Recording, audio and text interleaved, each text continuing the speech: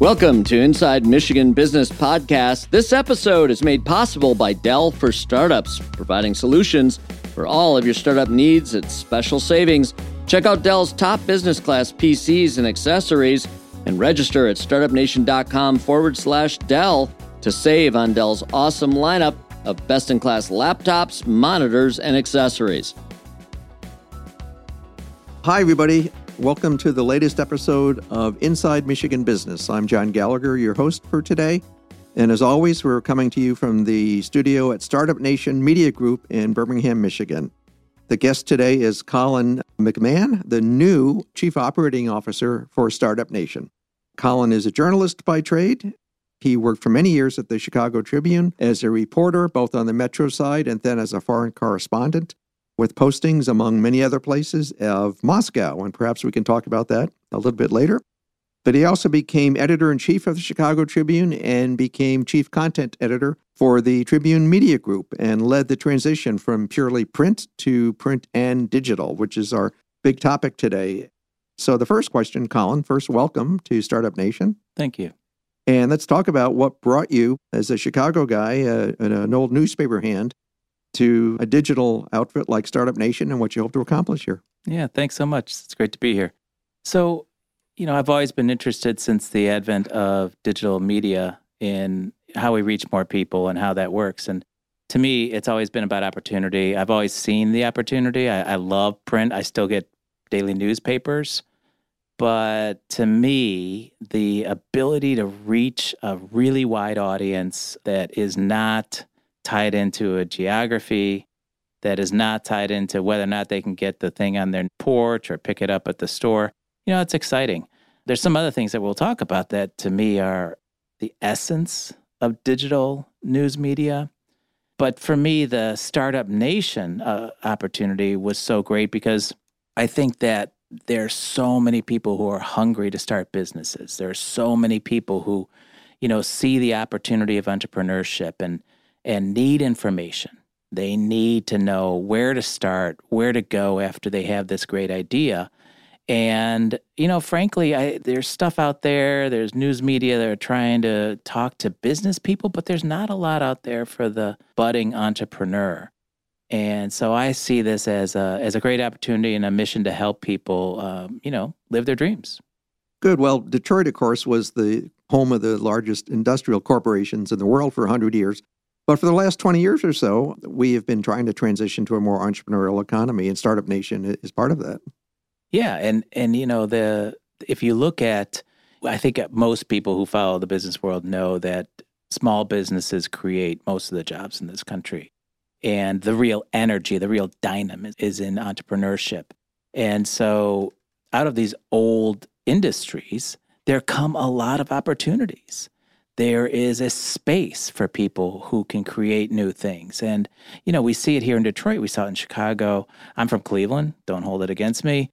But as a Cleveland kid, I saw it, these new, in neighborhoods that when I was a kid, they were really struggling, were revitalized by new businesses with new ideas and new energy. So I see the same thing happening in Detroit. You've written a lot about that, right?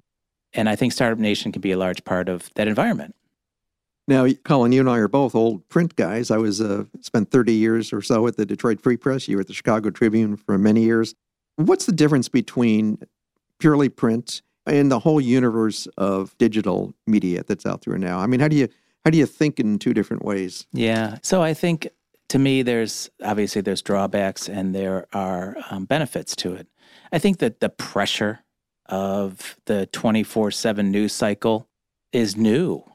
You could say that we had it in broadcast, but we really didn't. And so the pressure of 24/7 news cycle that digital has brought is intense, and it burns people out, and it forces, I think, some practices in journalism that aren't great for journalism. I think some of the quick hits and some of the hot takes, as we call them, where people are not reporting out things, they're just commenting on things. I don't think that that's a healthy response.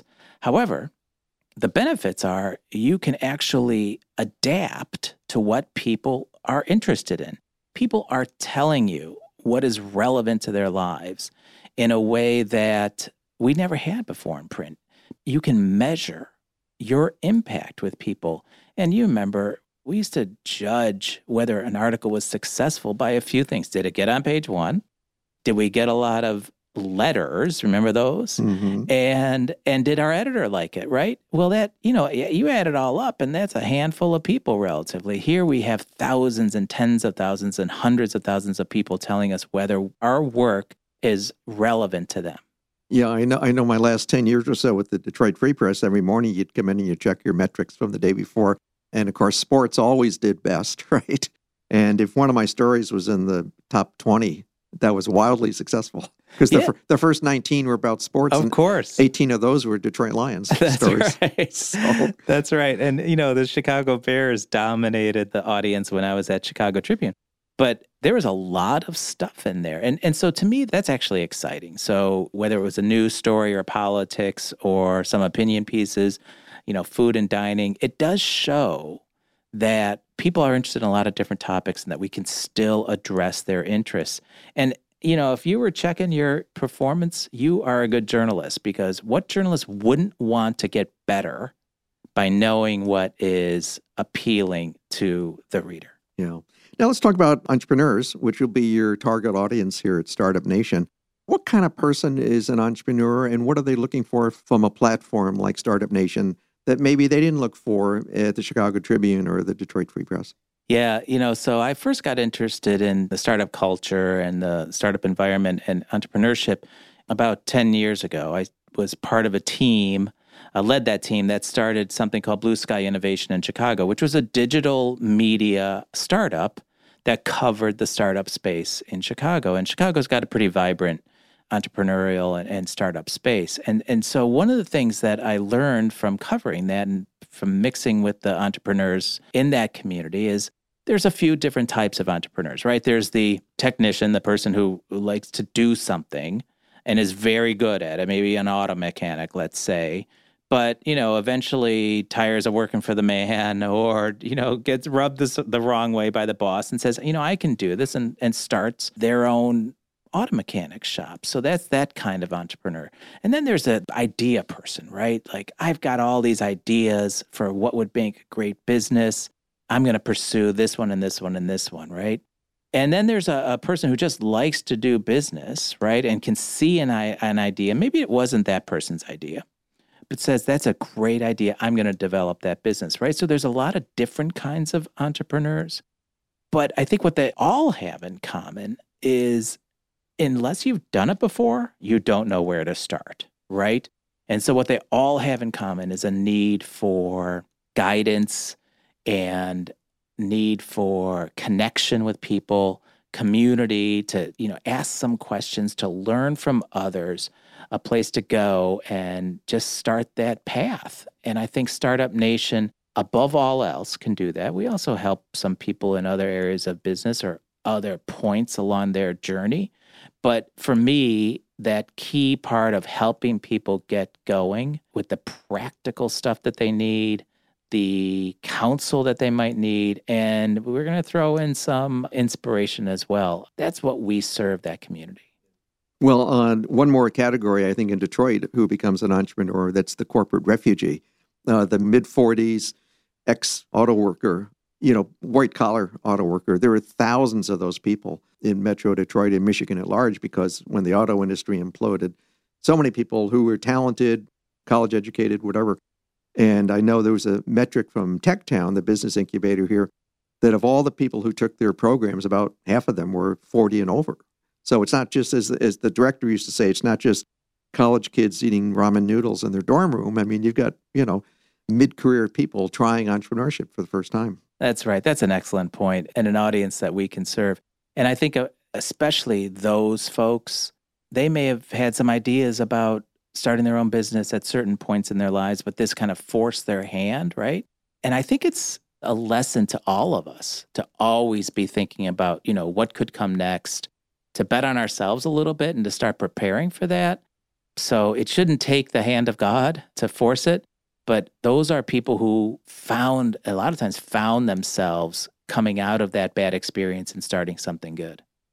Now, you've become an expert on audience development. So talk about what audience development is. We used to talk about readers or viewers if you had TV news? What's audience development and how do you do it? Yeah, that's right. So, when we used to have a newspaper, right? We used to talk about circulation, of course, which is how many papers landed on how many porches. But we also talked about readership, right? So who passed along, did a whole family read a newspaper, right? And we even back then, I think, talked about, well, how do we get people to share their experience with the newspaper? Well, that's what audience development is, right? So when we look at, I've got a team of journalists working their butts off, trying to do reporting that is meaningful to the community and meaningful to the readers. What can I do to make sure that journalism gets before as many people as possible? That's audience development. So what are we going to do? We're going to make sure that if you're interested in a topic and you're searching for that topic in Google, that our journalism is going to register with that search. And you're going to be exposed to that journalism so that you can choose whether or not to read it. We're going to make sure that social platforms have that journalism. So if you're the kind of person that gets your news media from Facebook, that we're going to be sure that we're in front of you so you can choose our journalism. And then I think there are other ways to do it, right? So there may be groups that are interested in, let's say, entrepreneurship. We've got a good story about that path to entrepreneurship. We're going to reach out to those other groups that have an affiliation with that topic and say, hey, you might like this article. Share it with your newsletter people. Share it with your following. So I think a lot of it is kind of what we used to do in retail, which is send a clipping to your mother.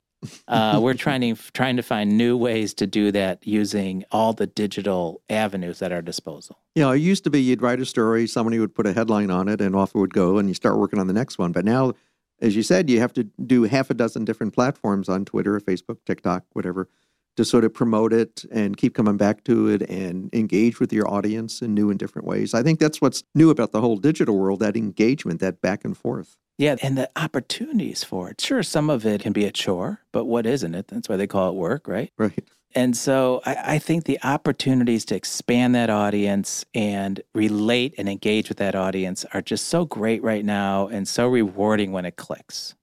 Can you give us a hint about how you're going to approach the Startup Nation gig? Yeah, so, we start where we always start as reporter, right? As reporters, we start with talking to people.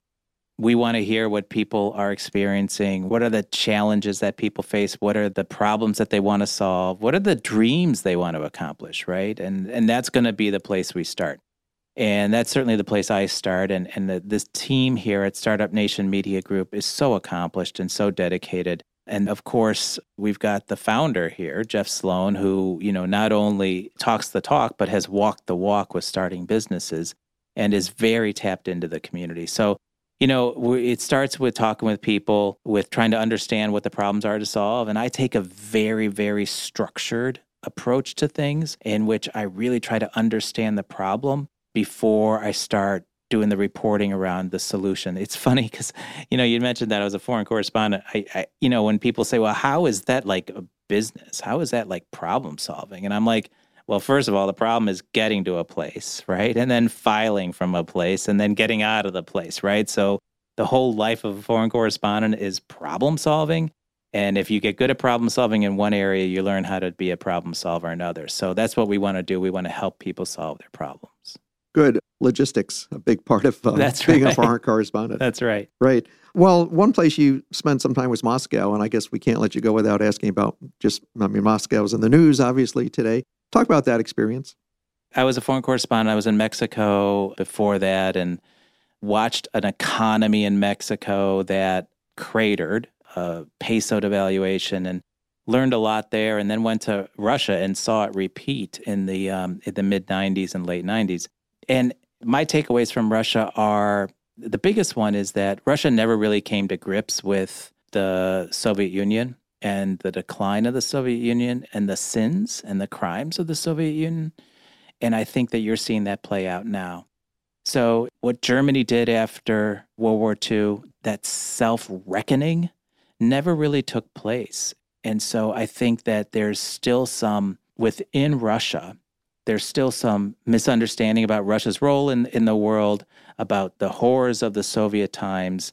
And there's glamorization, romanticism about Russia, the Russian Empire and the Soviet Union that Putin has played into. And I took the liberty of kind of looking at my stories from the time that Putin became prime minister and then eventually president. And I wanted to see if I got it right. And even back then, he was drinking toast to Joseph Stalin. And he was talking glowingly about his time in the KGB. And I think that anybody who kind of thought that Vladimir Putin was going to be a Western-style reformer coming in and turning Russia into this Western-style democracy was just counting on some hopeful ideas. And I think that I don't want to say I'm surprised because there are surprises always with Russia, but I think until the Russians kind of really take a look at where they are and where they are historically, that they're going to keep making the same kind of mistakes. Mm. Well, on the another aspect of the digital world is, of course, that you can live and work anywhere. So you live in Chicago. Startup Nation is based here in Birmingham, Michigan. No problem, right? You'll be commuting back and forth or just working remotely? Or most of it would be remote. I've still got a kid in high school and another kid in college. And so we're working through that. But be here a lot. It's an easy train ride, an easy drive. And, we have these Zoom meetings and these Google Hangouts and you name it, Slack calls. There's so many ways to communicate, even intimately communicate, that I'm confident that that's going to work out. Well, and in fact, the last 2 years with the pandemic, we all learned how to do that. I know people at the Free Press who haven't been in the office in 2 years. Yeah, and I think that that's a great question for all of us, whether we're working at some place or starting our own business, whatever the case may be. There's something you miss by not being across the table from somebody, and I think we have to work hard to replace that. But like you say, the practice that we've gotten and the comfort that we've gotten with being remote has certainly made it a lot easier to perform as we need to. And I think, pat ourselves on the back here, but as a former journalist, you can do perhaps not anything you want, but you can do a lot because the training as a journalist, as you said, solving problems, thinking through problems, that really enables you to do a lot in life. That's right. And it's always outcome-based, right? The great thing about journalism is I don't care about the process. I care about the outcome. If you're a reader, right? And so it's always about how do I get to that outcome? How do I get that source? How do I get that information? How do I get this done that leads to that outcome? And so, as you say, you always have to be flexible and thinking about what the outcome is as a journalist, and that helps when we get things like the pandemic thrown in our face. Yeah. Now, my wife is an engineer by trade, and she's now working with a startup, and it's a different world. Instead of going to the office 5 days a week and blah, blah, blah, blah. She's got to be very flexible with her hours, with her schedule. There's no job titles in a lot of these situations. I don't know. I guess I said Detroit is learning how to be an entrepreneurial economy again. Yeah, and that shows, like your wife doing that work. It shows that you can do this at any stage if you're flexible and you go into a situation with an open mind and you've got the desire to learn the skills. So I love hearing stories like that. And I will say that the mentality of you do any job that needs to be done, that no job title thing, part of that is because, hey, we're all in this together. What needs to be done? Let's get it done. I love that about a startup mentality. It's different from the kind of corporate world and where things are kind of defined about what you do and what you don't do. And it just brings new energy to me, not only to individuals, but to a community. Well, I think the startup ecosystem here is fortunate to have you in town. And I'm sure we're going to look forward to hearing more about you and what you accomplish here at Startup Nation. So, Colin McMahon, thanks so much. Let me welcome you to Detroit. And let me just say, folks, this has been the latest Inside Michigan Business podcast, and stand by for more. Thank you. Thanks so much. All right, that wraps up this episode of the Inside Michigan Business podcast. Be sure to subscribe to receive programming notifications and special event announcements by going to InsideMichiganBusiness.com. Follow us on your favorite social media platform and wherever podcasts are downloaded. Thank you for listening.